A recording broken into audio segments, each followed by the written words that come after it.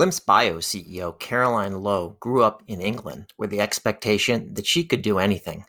After all, her grandmother managed a hotel when she was in her 20s, and her parents always supported her ambitions. And while for most students, organic chemistry was just a weed-out course for pre-med, Caroline actually fell in love with the subject and she pursued her PhD. She then made her career in drug development at Big Pharma, where she built a strong and broad foundation across multiple domains that prepared her well to run a biotech company. In this episode of the Health Biz Podcast, Caroline shares her personal and career background and what it's like to lead a high-profile spin-out from MIT with prominent board members and investors. We also talk about sexism in science and business, and I ask her to explain why she appears in so many podcasts.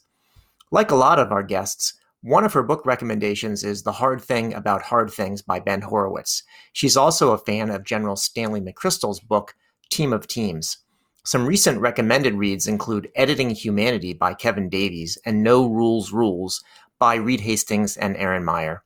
I'm your host, David Williams, president of Health Business Group. We help companies like Glimpse make informed strategic decisions.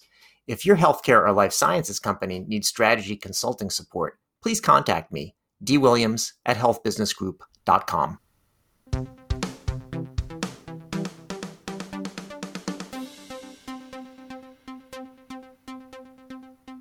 Caroline Lowe, welcome to the Health Biz Podcast. How are you today? I'm very well. Great to be here, David. Thank you for the invitation. Great. It's good to see you. And we're going to talk a lot about what you're doing now, but I also want to wind the clock back to childhood. Hopefully it's not a painful memory, but a good memory. And I want to hear about your early life. What was your childhood like? Who were some of your early influences? What was your upbringing like? Great. So I grew up in England and, had a great childhood. And, maybe my most significant influence was my grandmother. I mean, she was my mother's mother.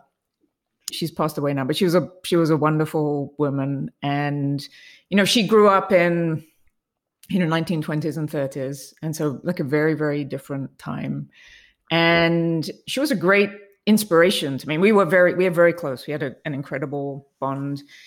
And, I still think about it now. I wish that she could see, what I have achieved in my career, because I was incredibly influenced by what she did. So before she married, she became the manager of what was a famous sort of independent hotel in the south of England. And so there she was, a woman in her 20s managing this hotel. And I think about that now. I mean, goodness, like in the 1930s. I mean, just sort of incredible to me. And she was, intelligent and articulate, and she was composed and thoughtful. And she raised my mother, and my grandfather was away at the war, and later stayed at home as a parent, as many women did of that generation. But later went into politics, like local politics, and was very successful in that, and a great advocate for her community. And that was my real recollection of her.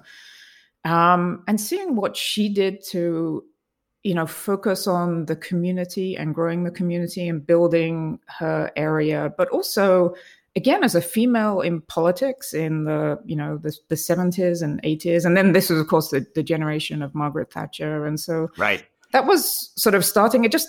It really made an impression on me. And it sort of led me to believe that, I don't think this was conscious at all. And I can sort of fast forward a little bit in my career, but it just led me to believe that anything was possible. And not in a conscious way, but she encouraged me to sort of look at anything and to think about anything. And my parents were also very like that. My father had, taken his own path, and he had funded his own college education. My parents were first generation college educated, and that they had driven that themselves. And so when we eventually, my siblings and I, went to college, we were the first sort of generation that had actually gone to college formally. And, that was a really big deal. And it was sort of this, my parents had really just encouraged us to do whatever, to feel that anything was possible, Yeah. and not in a way that was, particularly sort of aggressive or that was driven, but just that there was sort of this openness to thinking that we could do whatever we wanted. And, I think about that a lot now with my kids and how I raised them. But it was great, and it was freeing, and I did some amazing things. And I think about that not now in the STEM context as well, but later on, as I went into my career and I started to encounter what I didn't perceive at all at first as sort of a very male dominated and actually an environment that had a lot of barriers. I didn't realize it. I didn't realize it because I had just been brought up in this environment where there were no barriers and there was no perception of those barriers and everything was possible. And it sort of really colored my thinking. So it was wonderful. And I attribute a lot to how I think and, how I try and encourage others to think, and, particularly other women, developing their careers to think.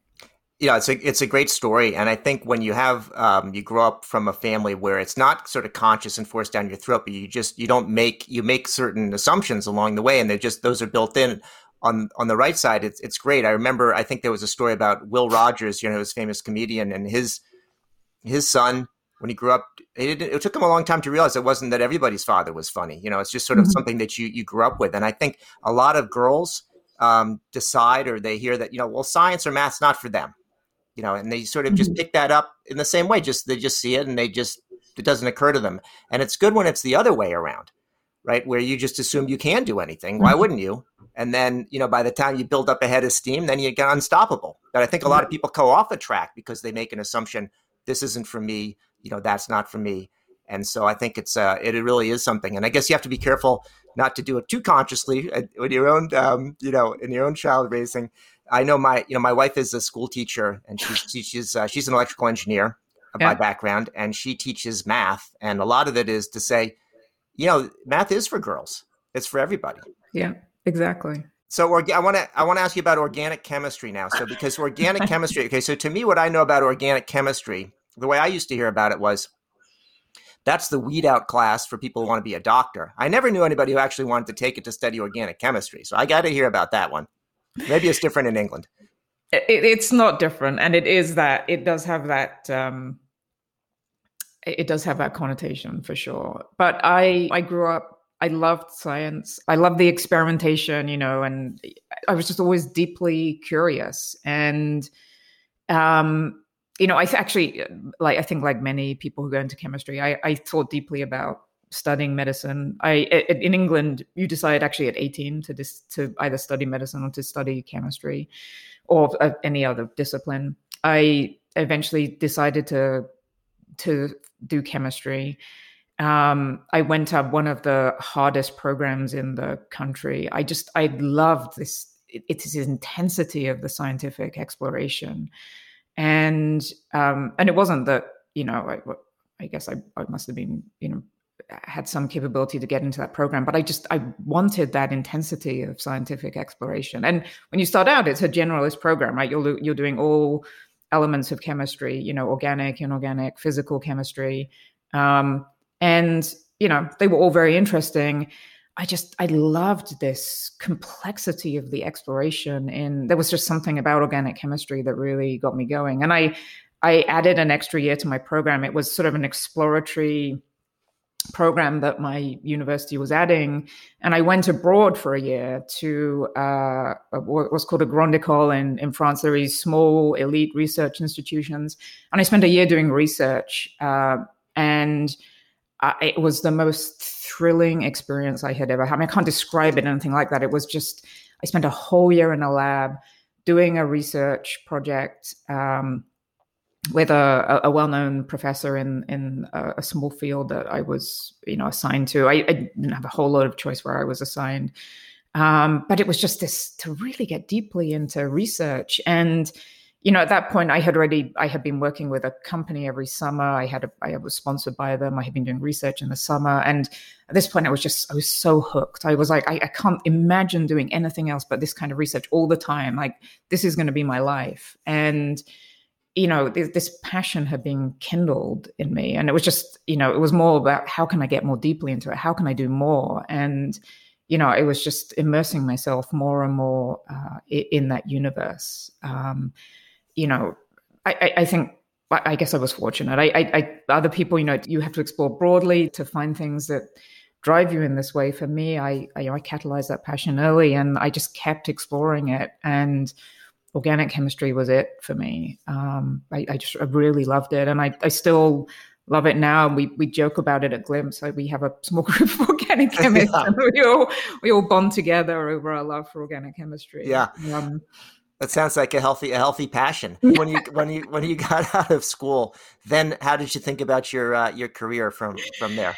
Yeah, I had really planned to go into academia. I was on this sort of tenure track trajectory, and I did a postdoc. It was very much that was exactly where I was going, and I became quite disillusioned when I did my postdoc, and it was sort of two different things. Interestingly, the first was for my postdoc, I had moved from the British system to the US system, and I ended up focusing on a piece of research in my postdoc that was very similar to the research that I had done in my PhD, and I had gone to the group that I was in to specifically not do that. And that frustrated me a bit. And I know why I ended up doing that research. It was because the academic I was working with wanted to solve a specific problem. I had the expertise to do it. It made sense. I worked on it. I solved it. It was all good. But for me, there was no intellectual, kind of gain. And so I sort of hit an intellectual barrier. I wasn't growing. That was frustrating. And the second piece was I started to question, and this was then sort of became the hallmark of where the rest of my career went. I started to question, where is this all going? And where's the application of this? And I became very curious about sort of how the pharmaceutical industry took sort of the output of academia and really turned it into, pharmaceutical products, into drugs, and that sort of that conversion and that confluence of essentially science and business of the clinic. And I started to read deeply about that. I became very interested in that whole business element, and finally decided that was where I thought I could best use my expertise, not continuing to do this basic research. That was a really important piece of the ecosystem, but that wasn't going to be where I was best skilled. That I felt that I understood this dimension of this intersection, and the intersection was going to be where I was best suited. And so I decided to leave, and I looked for my first role. And interestingly, kind of fueled by this idea that the intersection was important, I went into an area that was not traditional for an organic chemist. So most organic chemists then go and do drug discovery. Right. And I thought, well, okay, drug discovery, that's great. But if I really want the intersection, it's not about drug discovery, it's about drug development. I need to go and do drug development. And so I actually went and sought a role in drug development, which was pretty unusual maneuver for someone with my background. Yeah. And that then led to the whole career trajectory that I've had subsequently. And, maybe I had a lot of foresight. I think I had a lot of foresight. I think that also your career is often, you can only see a few years in advance. Right. But there was a very conscious decision to take a step somewhere that was, kind of out of the ordinary, to try and have an impact that I perceived my, skills could. And as it happened, it turned out to really be true. And I think there's always this interesting element of luck in your career choices. You also make your luck too. But in my case, I had a lot of luck in my first career move, and that then cast the die candidly for the rest of my career. Yeah. And we can talk about that a little bit, but it was a wonderful, wonderful experience. Great. So so it sounds like, some very strong influences growing up, and kind of the pathway cleared that you could do whatever you wanted. You found your love with organic chemistry, some good locations, some some real understanding early on about what path you wanted to be on, and not just sort of drifting along on the kind of the obvious path that you were doing. Did you have, and you mentioned the role of luck and making your own luck, did you have any mentors either kind of along the way, or, how has mentorship worked for you? Has that been part of your experience? It has. And I think mentors have changed over time. There have been one or two people who have now, I turn to for guidance, probably now over like 20-year window. But over time, my needs have changed, right? The kinds of questions that I ask have changed. Many of these people will still be people that I'm in touch with. But yes, absolutely. And I think I give this advice to people a lot. You need to cultivate those relationships, people who you can turn to. It's generally not just one person. It will be several people. And absolutely, the idea that I don't know everything, and I can't presume to, understand all the kind of aspects and, of the decisions and the pathways and the things I should be thinking about. And having someone who has more experience, who has a different worldview, who you can go and ask. And people have diversity of views, because sometimes those views will be conflicting, but at least then you can sort of synthesize them. So absolutely, I found it invaluable. And sometimes those are point views, right? They're people that you know and cultivate relationships with, and you have a few conversations with them, and they help you form some perspective, as you're going through a decision-making process. So, those mentorships have changed over time, but it absolutely been very important to me and remain very important to me, even, in my current role. I mean, maybe more than ever, I would say. It's interesting. The idea of a mentor is not just kind of an early career thing, but something that actually, as you have more responsibility and more kind of freedom of action and more places you go, a mentor could actually paradoxically become more important. Mm-hmm. Yeah, absolutely. Absolutely. Yeah. So talk a little bit, I want to get to Glimpse in a minute, but talk a little bit about the kind of your roles in big pharma. What was that like, and any, big takeaways from that experience? Big pharma is, I think, depending on your viewpoint, people have different connotations, but I found it a wonderful, wonderful experience. And I say to many people who are in big pharma that, like any job, it's sort of what you make of it. But in general, those large companies, kind of like the companies I was at, Merck and BMS, they have an incredible pedigree, for want of a better term. They have systems and infrastructure and people within them that has been built over time and is second to none.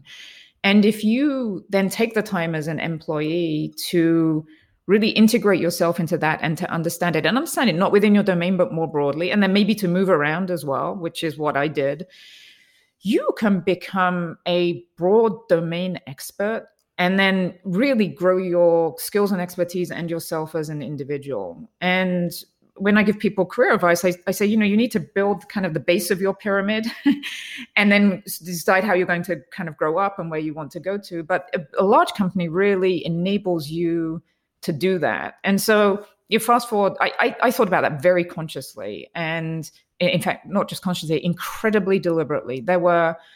I always wanted to become a CEO of a smaller biotech company. And there were this was my personal opinion, there were a set of domain expertise that I felt were critically important for me to be able to do that job well. And I set about getting those domain expertise in large pharma. Now, you can argue whether that was the right or the wrong thing to do, but I did it in a large pharma company. And I categorically believe that I can do my job the way I can today because of that experience. And I mean, it's a choice, right? You don't have to do it. There are other ways to get that experience. And you see CEOs, well, people, with roles similar to me who've built experience in, there are many diverse ways to do it. But for me, it was a great training ground. And some of the very, very sort of core disciplines that I think people tend to dismiss, understanding financial planning, understanding strategic planning, understanding operations, understanding risk management. There was just understanding how to run audits, understanding how to manage board processes. There are lots of things that a lot of people roll their eyes at, like, wow, that sounds really boring. Yeah. The reality is that you need to know how to do all of those things. And if you've seen them done extremely well in a large company and you've been part of managing those processes, and you can then roll them into how you think about managing your own organization, that helps you a heck of a lot.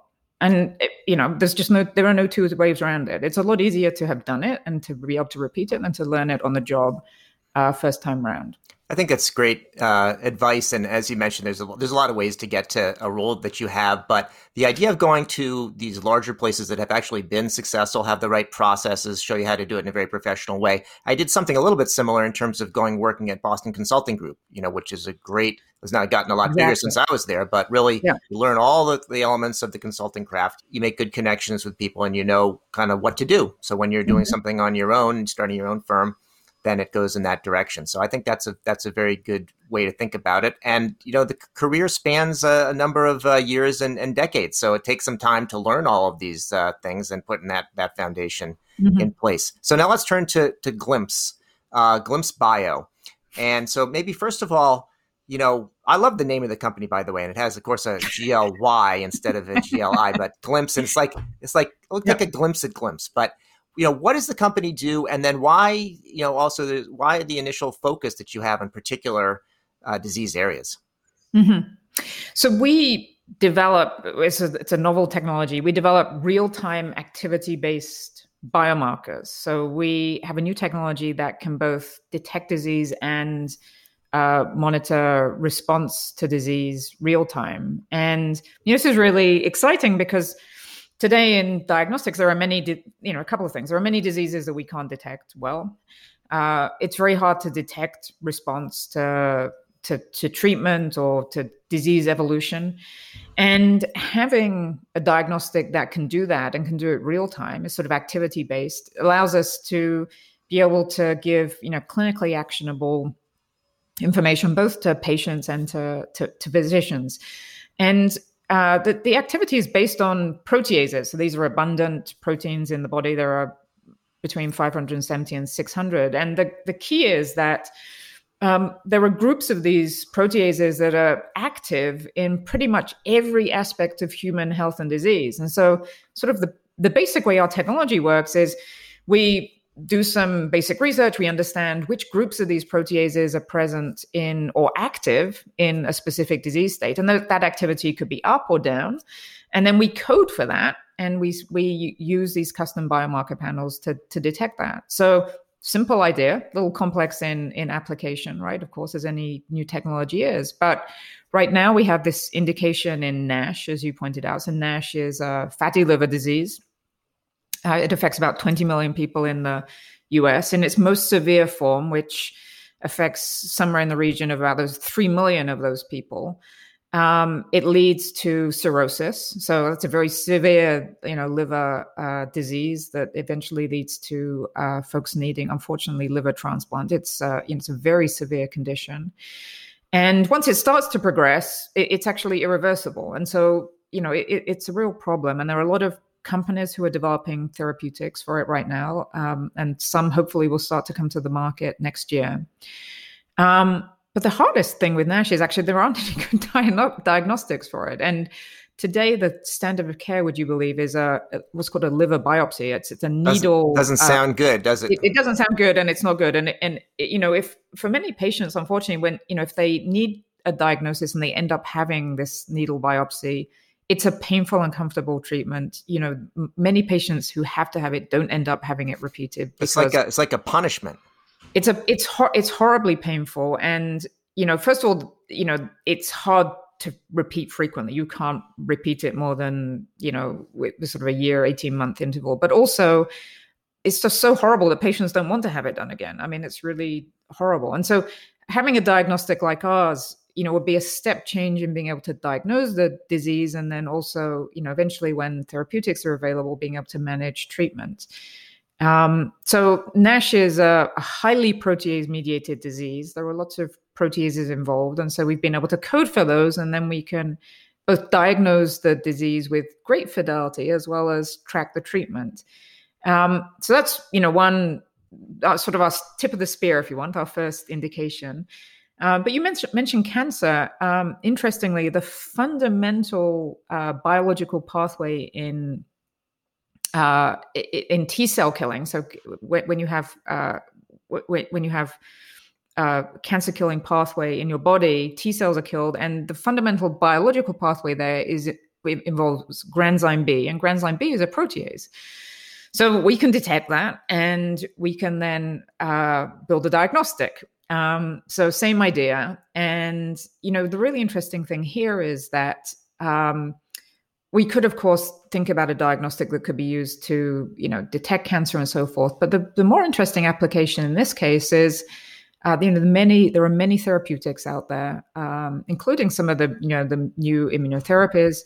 The interesting application is to collaborate with drug developers. They have a lot of difficulty understanding in early drug development whether drugs are responding. And it's one of the reasons that the pharma pipelines are actually quite slow at advancing drugs in early development. It's a background that I have, and right. It was a big frustration for us. It's a big frustration for all drug development companies, and so having a diagnostic that can really help with that would be a substantial advance. It would speed therapies forward, which are just much needed in the cancer area. Of course, there's an eventual application for patients who are being treated to understand whether they're responding. But, the initial application is in the drug development arena with hands down. There's just a much, real need there for sure.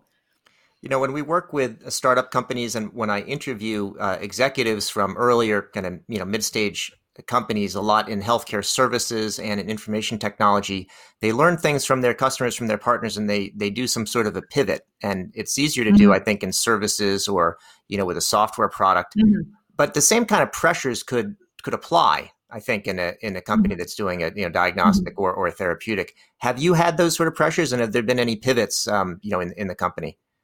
Yeah, no pressures for pivot. I think how in general you need to think about any technology is that there is an essential process of evolution, right? The technology is always going to evolve over time. I mean, we have Bob Langer on our board, and Bob has been involved in the founding, I think, of over 220 companies. Yeah. I mean, we'll have to keep it current. We'll have to timestamp the podcast here, so it doesn't sound out of date.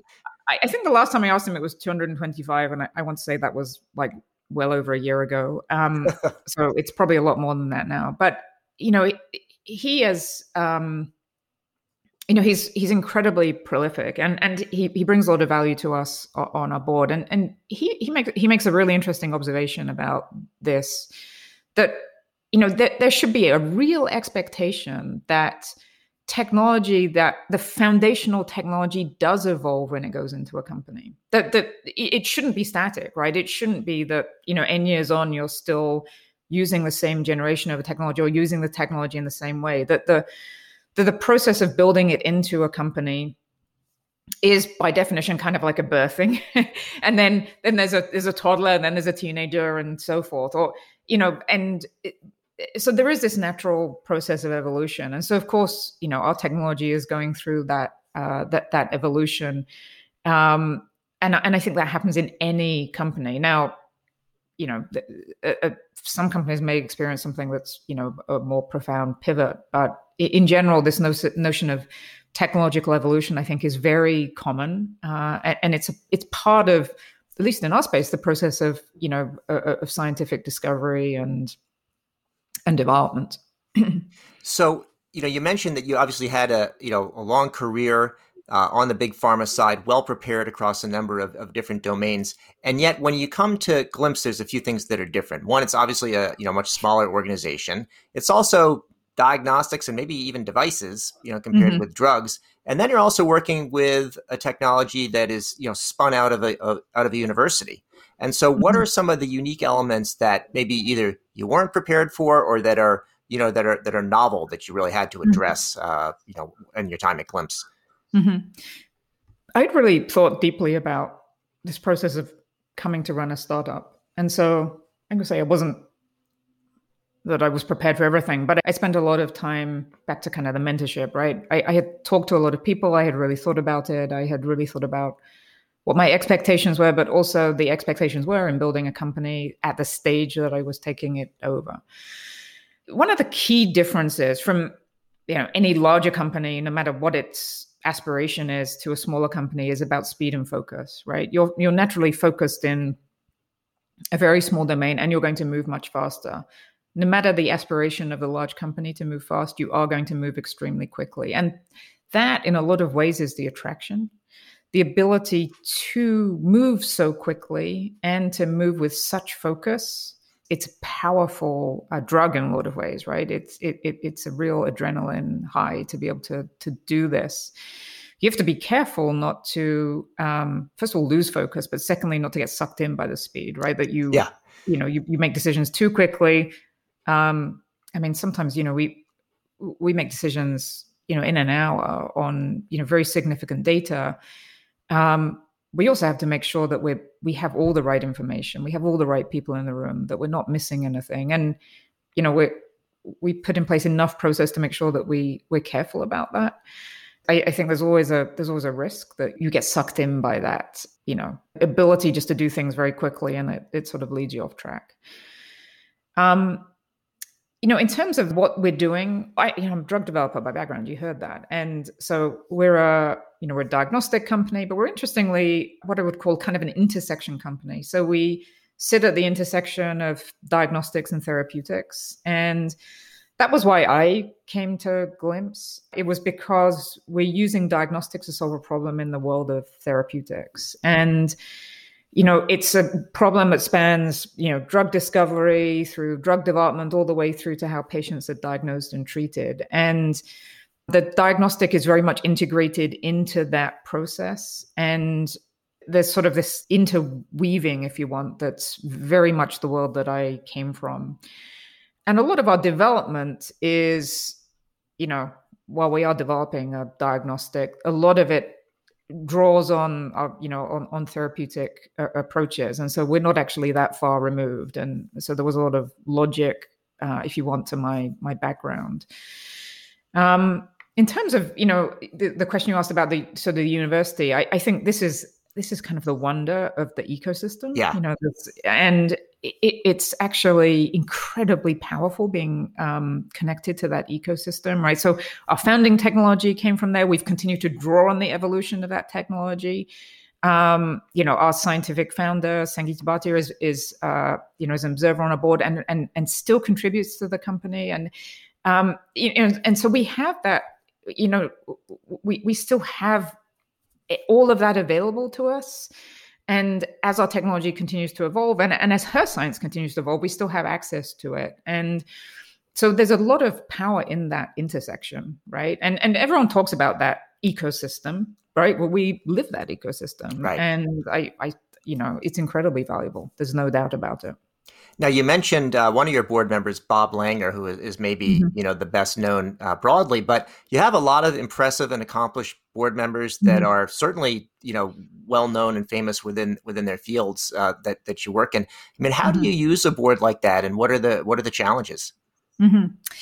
We're wonderfully privileged with our board, and I've been able to draw on my experience at BMS and Merck, where you see how an accomplished board with a breadth of experience can really help guide a company. And how I think about it is, so I've been very conscious in how I've built our board. And, I think about our board as part of our team. I mean, it's as simple as that, right? And so in the same way that, I hire people with, domain expertise who I want to contribute broadly to the growth of the company, I've brought on our board in exactly the same way. And so, we're fortunate we have a technology that has a lot of potential, and there are very high aspirations for it. And we're realizing those aspirations as we speak. We've been able to bring on a board who share those aspirations and are, leaders in their domains, who are now advising us, collectively as a board, but also as individuals, and are able to bring their networks to bear to support us as well. And so we use them in two ways, of course, as a board, but I use them as individuals. I'm able to talk to them. I get their advice individually, but also if there are things that we need to do that in our areas of domain expertise, we ask them to help us, and they willingly collaborate. And we're just, incredibly fortunate to have their networks and their expertise to support us. I mean, it's, it's another piece of the team, right? In this case, just a superstar team. Right. Yeah. Yeah, that's good.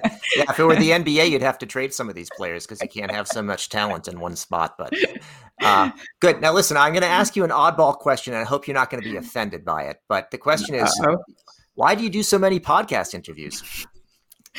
Why do I do so many podcasts? Yeah. Well, I guess I didn't know I did so many podcasts. Fair enough. But now, I guess now you ask me. I do like the conversation format. Yeah. And I like the whole sort of the storytelling thing. I've been really fortunate. I've had a lot of really interesting experiences, and I think this whole, you talked about mentorship. I think there's a dimension to mentorship, which is not just about that I've been able to receive people's mentorship, but I like to mentor back. And I do that a little bit. I have people I mentor, but that's a tiny fraction of what I think I can give back. And so a piece of the podcast is being able to share a little bit back and a little bit more broadly. And particularly kind of the format that you have here, David, is, I can share a bit of my career experience. And for people who, are, thinking about their careers, their career evolution, if that can help, it's a little bit of a way for me to share more broadly. So it's simply about that. I love the conversation. I like the ability to share a little bit more, and to give back in some sense. Good. Well, that's a good answer. It's a good, straightforward answer to a kind of out of left field question. So much appreciated. So last question, which is one that I do ask everybody, which is just about, what are you reading and anything you would recommend? Mm-hmm. So a couple of books. One I just finished and one I'm reading. I just read Editing Humanity by Kevin Davis, and I really enjoyed that. He was the founding editor of Nature Genetics. It's the whole CRISPR story, genome editing. It's super well written. I totally recommend it. I'm partway through No Rules by Reed Hastings and Erin Meyer. Yeah. And one thing I think a lot about in my company, or in general, I've always thought about this a lot, is the whole notion of culture and how to build culture and what the culture should be and how you sustain that and what the impact is on performance. And, Netflix is sort of the epitome of how culture has driven a specific performance. Right. And so this book, Reed actually wrote this book, and it is very interesting. And he wrote it with an organizational psychologist, and it's absolutely fascinating. And Erin studied Netflix for this extended period. It's very, very interesting. I read a lot, but these are two books that I kind of come back to. It's rare that I read a book multiple times, but this is one book that I dip back into again and again, and I've actually marked sections of it. The Hard Thing About Hard Things by Ben Horowitz. I have to tell you, by the way, this is one that's actually been mentioned by at least 3 of my guests, and I actually went and read it as a result. So yeah, so go ahead. But that's so that's a really good book. Yeah. Enough said. And then also Team of Teams by General Stanley McChrystal. I really like that book, and I read it when it first came out, and just that philosophy. I like you talked about BCG, right? The adaptive team